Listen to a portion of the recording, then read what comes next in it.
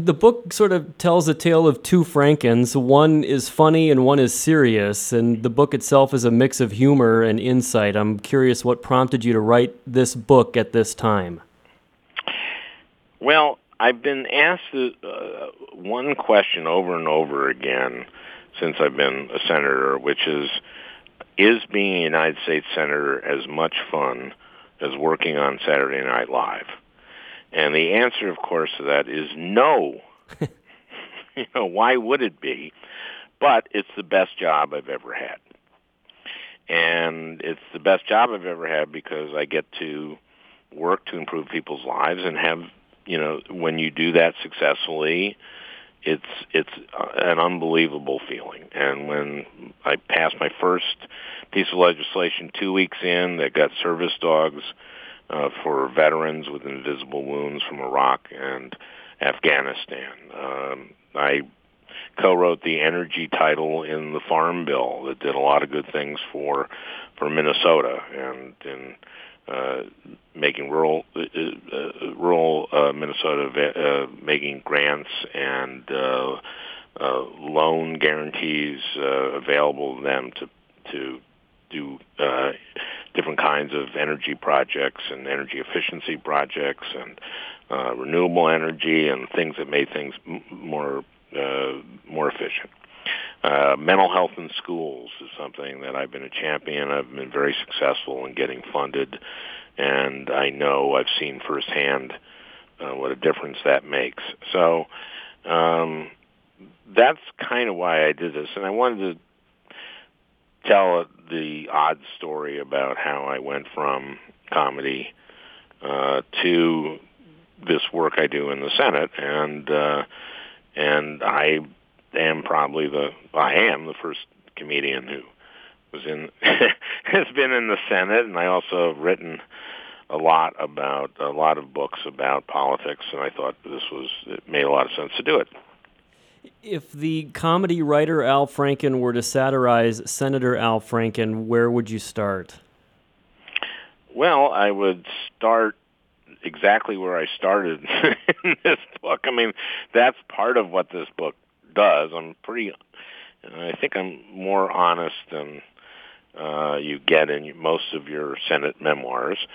And a lot of what happened to me is, and how I acted and how I adjusted to becoming a politician, if you will, was funny. So that's where I kind of start where I was. I grew up in St. Louis Park, and 2-bedroom, 1-bath house. My dad didn't graduate high school, was a printing salesman, but I felt like the luckiest kid in the world.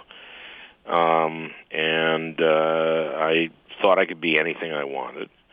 And so a lot of this is about the middle class. And my wife, Franny, who I met freshman year in college, she grew up very poor because her father died when she was 18 months old, leaving her mom widowed with 5 kids. So I talk about how they made it and the role of government. That stuff ain't that funny, but it's a core value. It's why I do what I do, which is I want to help build a strong middle class and help people who are aspiring to become middle class get there.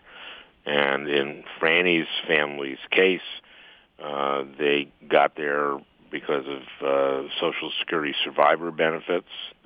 My mother-in-law had 5 kids at age 29, a widow, and they made it because of Social Security survivor benefits.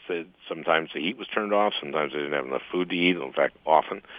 But they made it, and all the girls in the family, 4 of them, went to college on Pell Grants and scholarships, and my mother-in-law finally went to college on the GI Bill and became a teacher. And so really the book is partly that gut value that I have about that there is a role for government. They tell you pull yourself up by your bootstraps. First, you got to have the boots, and the government gave Franny's family the boots, and they're all in the middle class, they're all productive, tax-paying members of society. And that's sort of the basics of why I do what I do in the Senate, and why I think it's important what I do. And then, I talk about the campaign I had with Norm Coleman, and that gets funny at times. That's actually one of my favorite sections of the book. It's very illuminating. It's very funny. You had a rocky campaign, and you're kind of describing how you're learning the ropes as you're deciding to sort of put your foot into politics somewhat. How difficult was it to suppress the wisecracking version of yourself when you decided to become a senator? Because you obviously took it very seriously. Well, yeah. I mean, basically, I thought it would be an asset being funny. And what happened is the Coleman campaign took pretty much everything I'd ever said or written and put it through a $15 million machine called a dehumorizer. And if you take the context out of everything, a lot of what you do in satire is irony, hyperbole, those kinds of things. If you take that out, sometimes they don't look so good. So I had to learn early on that having been in comedy wasn't an asset at all. In fact, it was a liability because so much could be taken out of context. And then I had to learn some skills, some politician skills that I just was not used to, like pivoting. Pivoting is like when you're asked a question like, you're now 20 percentage points behind Norm Coleman in the polls. Why do you think that is? And I would just say why I thought it was. And pivoting, and I'm sure people do it to you all the time when you're interviewing them, Scott, the right pivot is to go, you know what, as I go around Minnesota, people don't care. Minnesotans don't care about polls. What they care about is their kids' education, and they care that Minnesotans get good health care and that they won't go bankrupt if they get really sick. That's a pivot. So I had to learn that. And, it was a very steep learning curve for me, and I clobbered Norm Coleman in the narrowest clobbering in history, 312 votes. You talk a lot in the book about Paul Wellstone. He was not just your friend, but I think it sounds like he was something of a mentor to you politically. Tell me a little bit about his influence on you as a person and as a statesman. I think less than a mentor, he was more of a hero.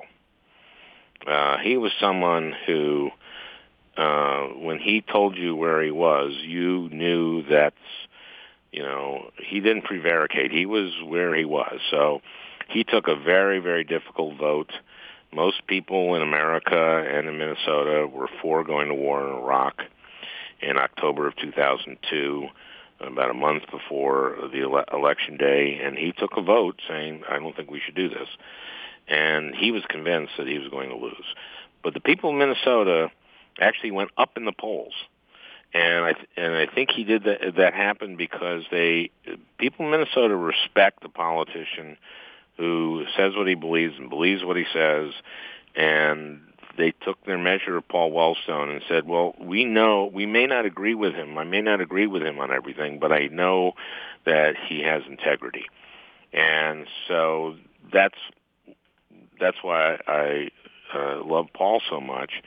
And also because he fought for people, including people who were vulnerable. He helped homeless vets. He fought for mental health and addiction treatment parity, and got that done, but it didn't get done actually until about 6 years after he died.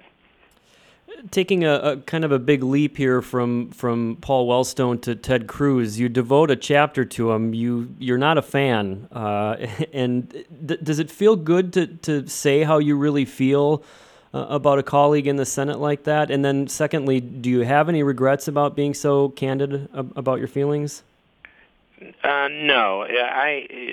Ted is sort of the exception that proves the rule. Ted violated a Senate norm by calling Mitch McConnell a liar on the floor, so I make an exception for him.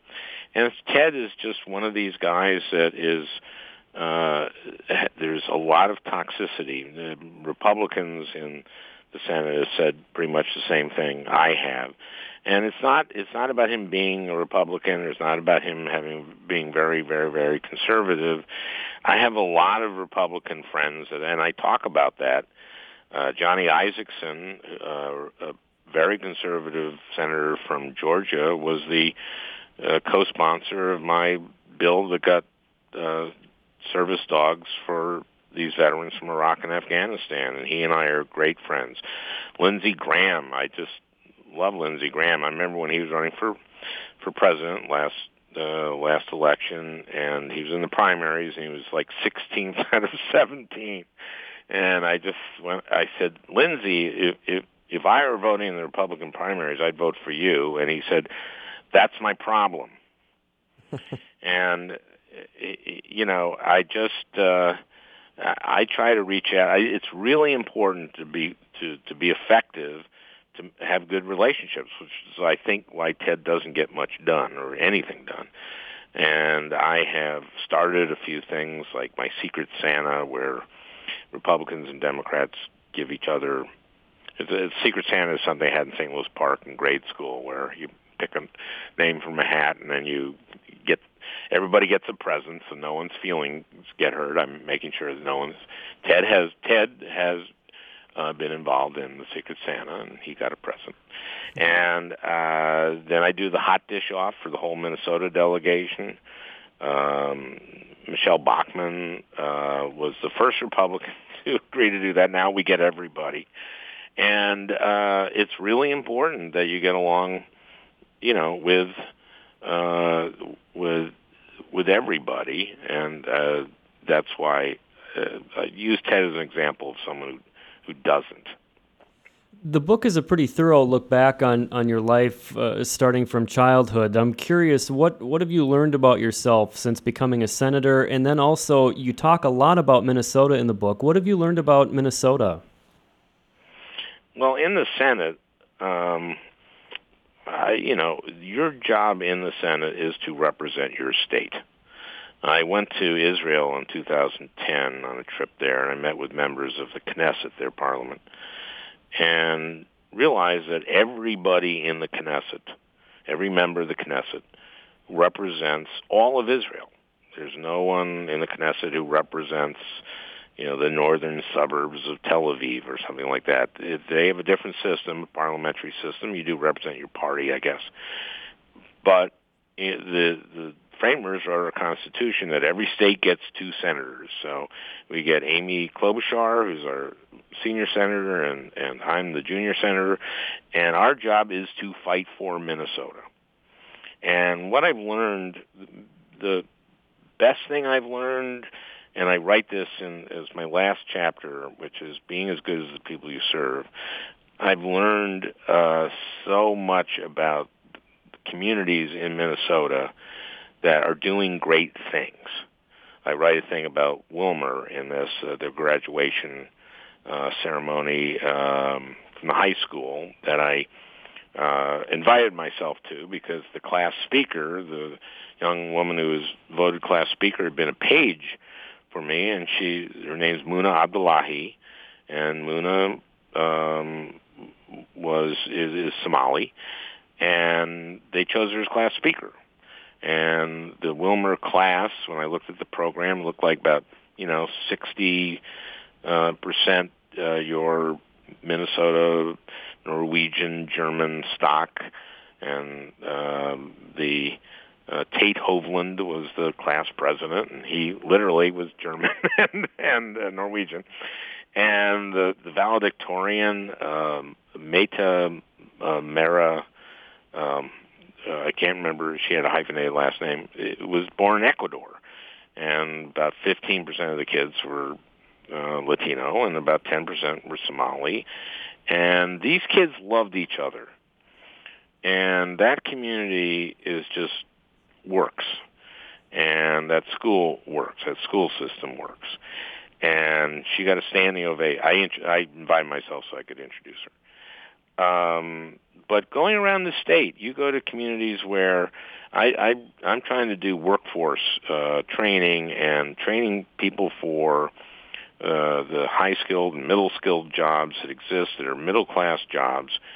And I go to roundtables in communities that are doing that very thing, and where the high school principal and the school superintendent and the president of the community and technical college in the area and the advanced manufacturers and the hospital or the clinic that need healthcare people are all working together, because these kids and the parents want their kids to stay in the community, and the kids want to too and have a good job. So what I've learned is how great people in Minnesota are, and I take stuff back like mental health in schools because I learn about what we're doing in Minnesota, the right things we're doing in Minnesota. I also hear from people about what they need, and certainly on this latest health care bill, I'm co-chair of the Rural Health Caucus in the Senate, and I've gone around all of Minnesota, going to hospitals and the nursing homes. And this bill that was passed in the House is not good. It's very bad, and people in rural Minnesota were telling me that. And so I listen to what people need and try to get it for them, but I also learn from people of Minnesota and learn from their example and try to get that stuff done too. The book is called Al Franken, Giant of the Senate, so clearly you've mastered the political thing. Do you have aspirations politically or in life beyond being a U.S. Senator, and what's next? No. Well, I'm a grandfather. I have 3 grandchildren right now, and I suspect I'll have a 4th in some time. And so part of my goal is to I'm in Washington. Franny and I used to live on the Hill, walking distance to my office, like an 8-minute walk to my office. We have our daughter and her husband and 2 children live about a 45-minute commute from the Hill, and about 5 months ago we moved to be 2 blocks away from them. So Franny can spend more time with them, but I also get to spend more time with them. But that means I have an hour and a half of commute time, but it was important to us to be near our grandchildren. And that's what I mean about when I'm around in a community and people are trying to, develop curriculums so that kids in high school can get training to be a certified nurse's assistant so they can work in the community, and then maybe that person can be a CNA and work as a CNA during college and end up going to med school and becoming a doctor or a nurse practitioner. So my goals are to so that every kid in Minnesota has the opportunities that I had and that my children had and my grandchildren have.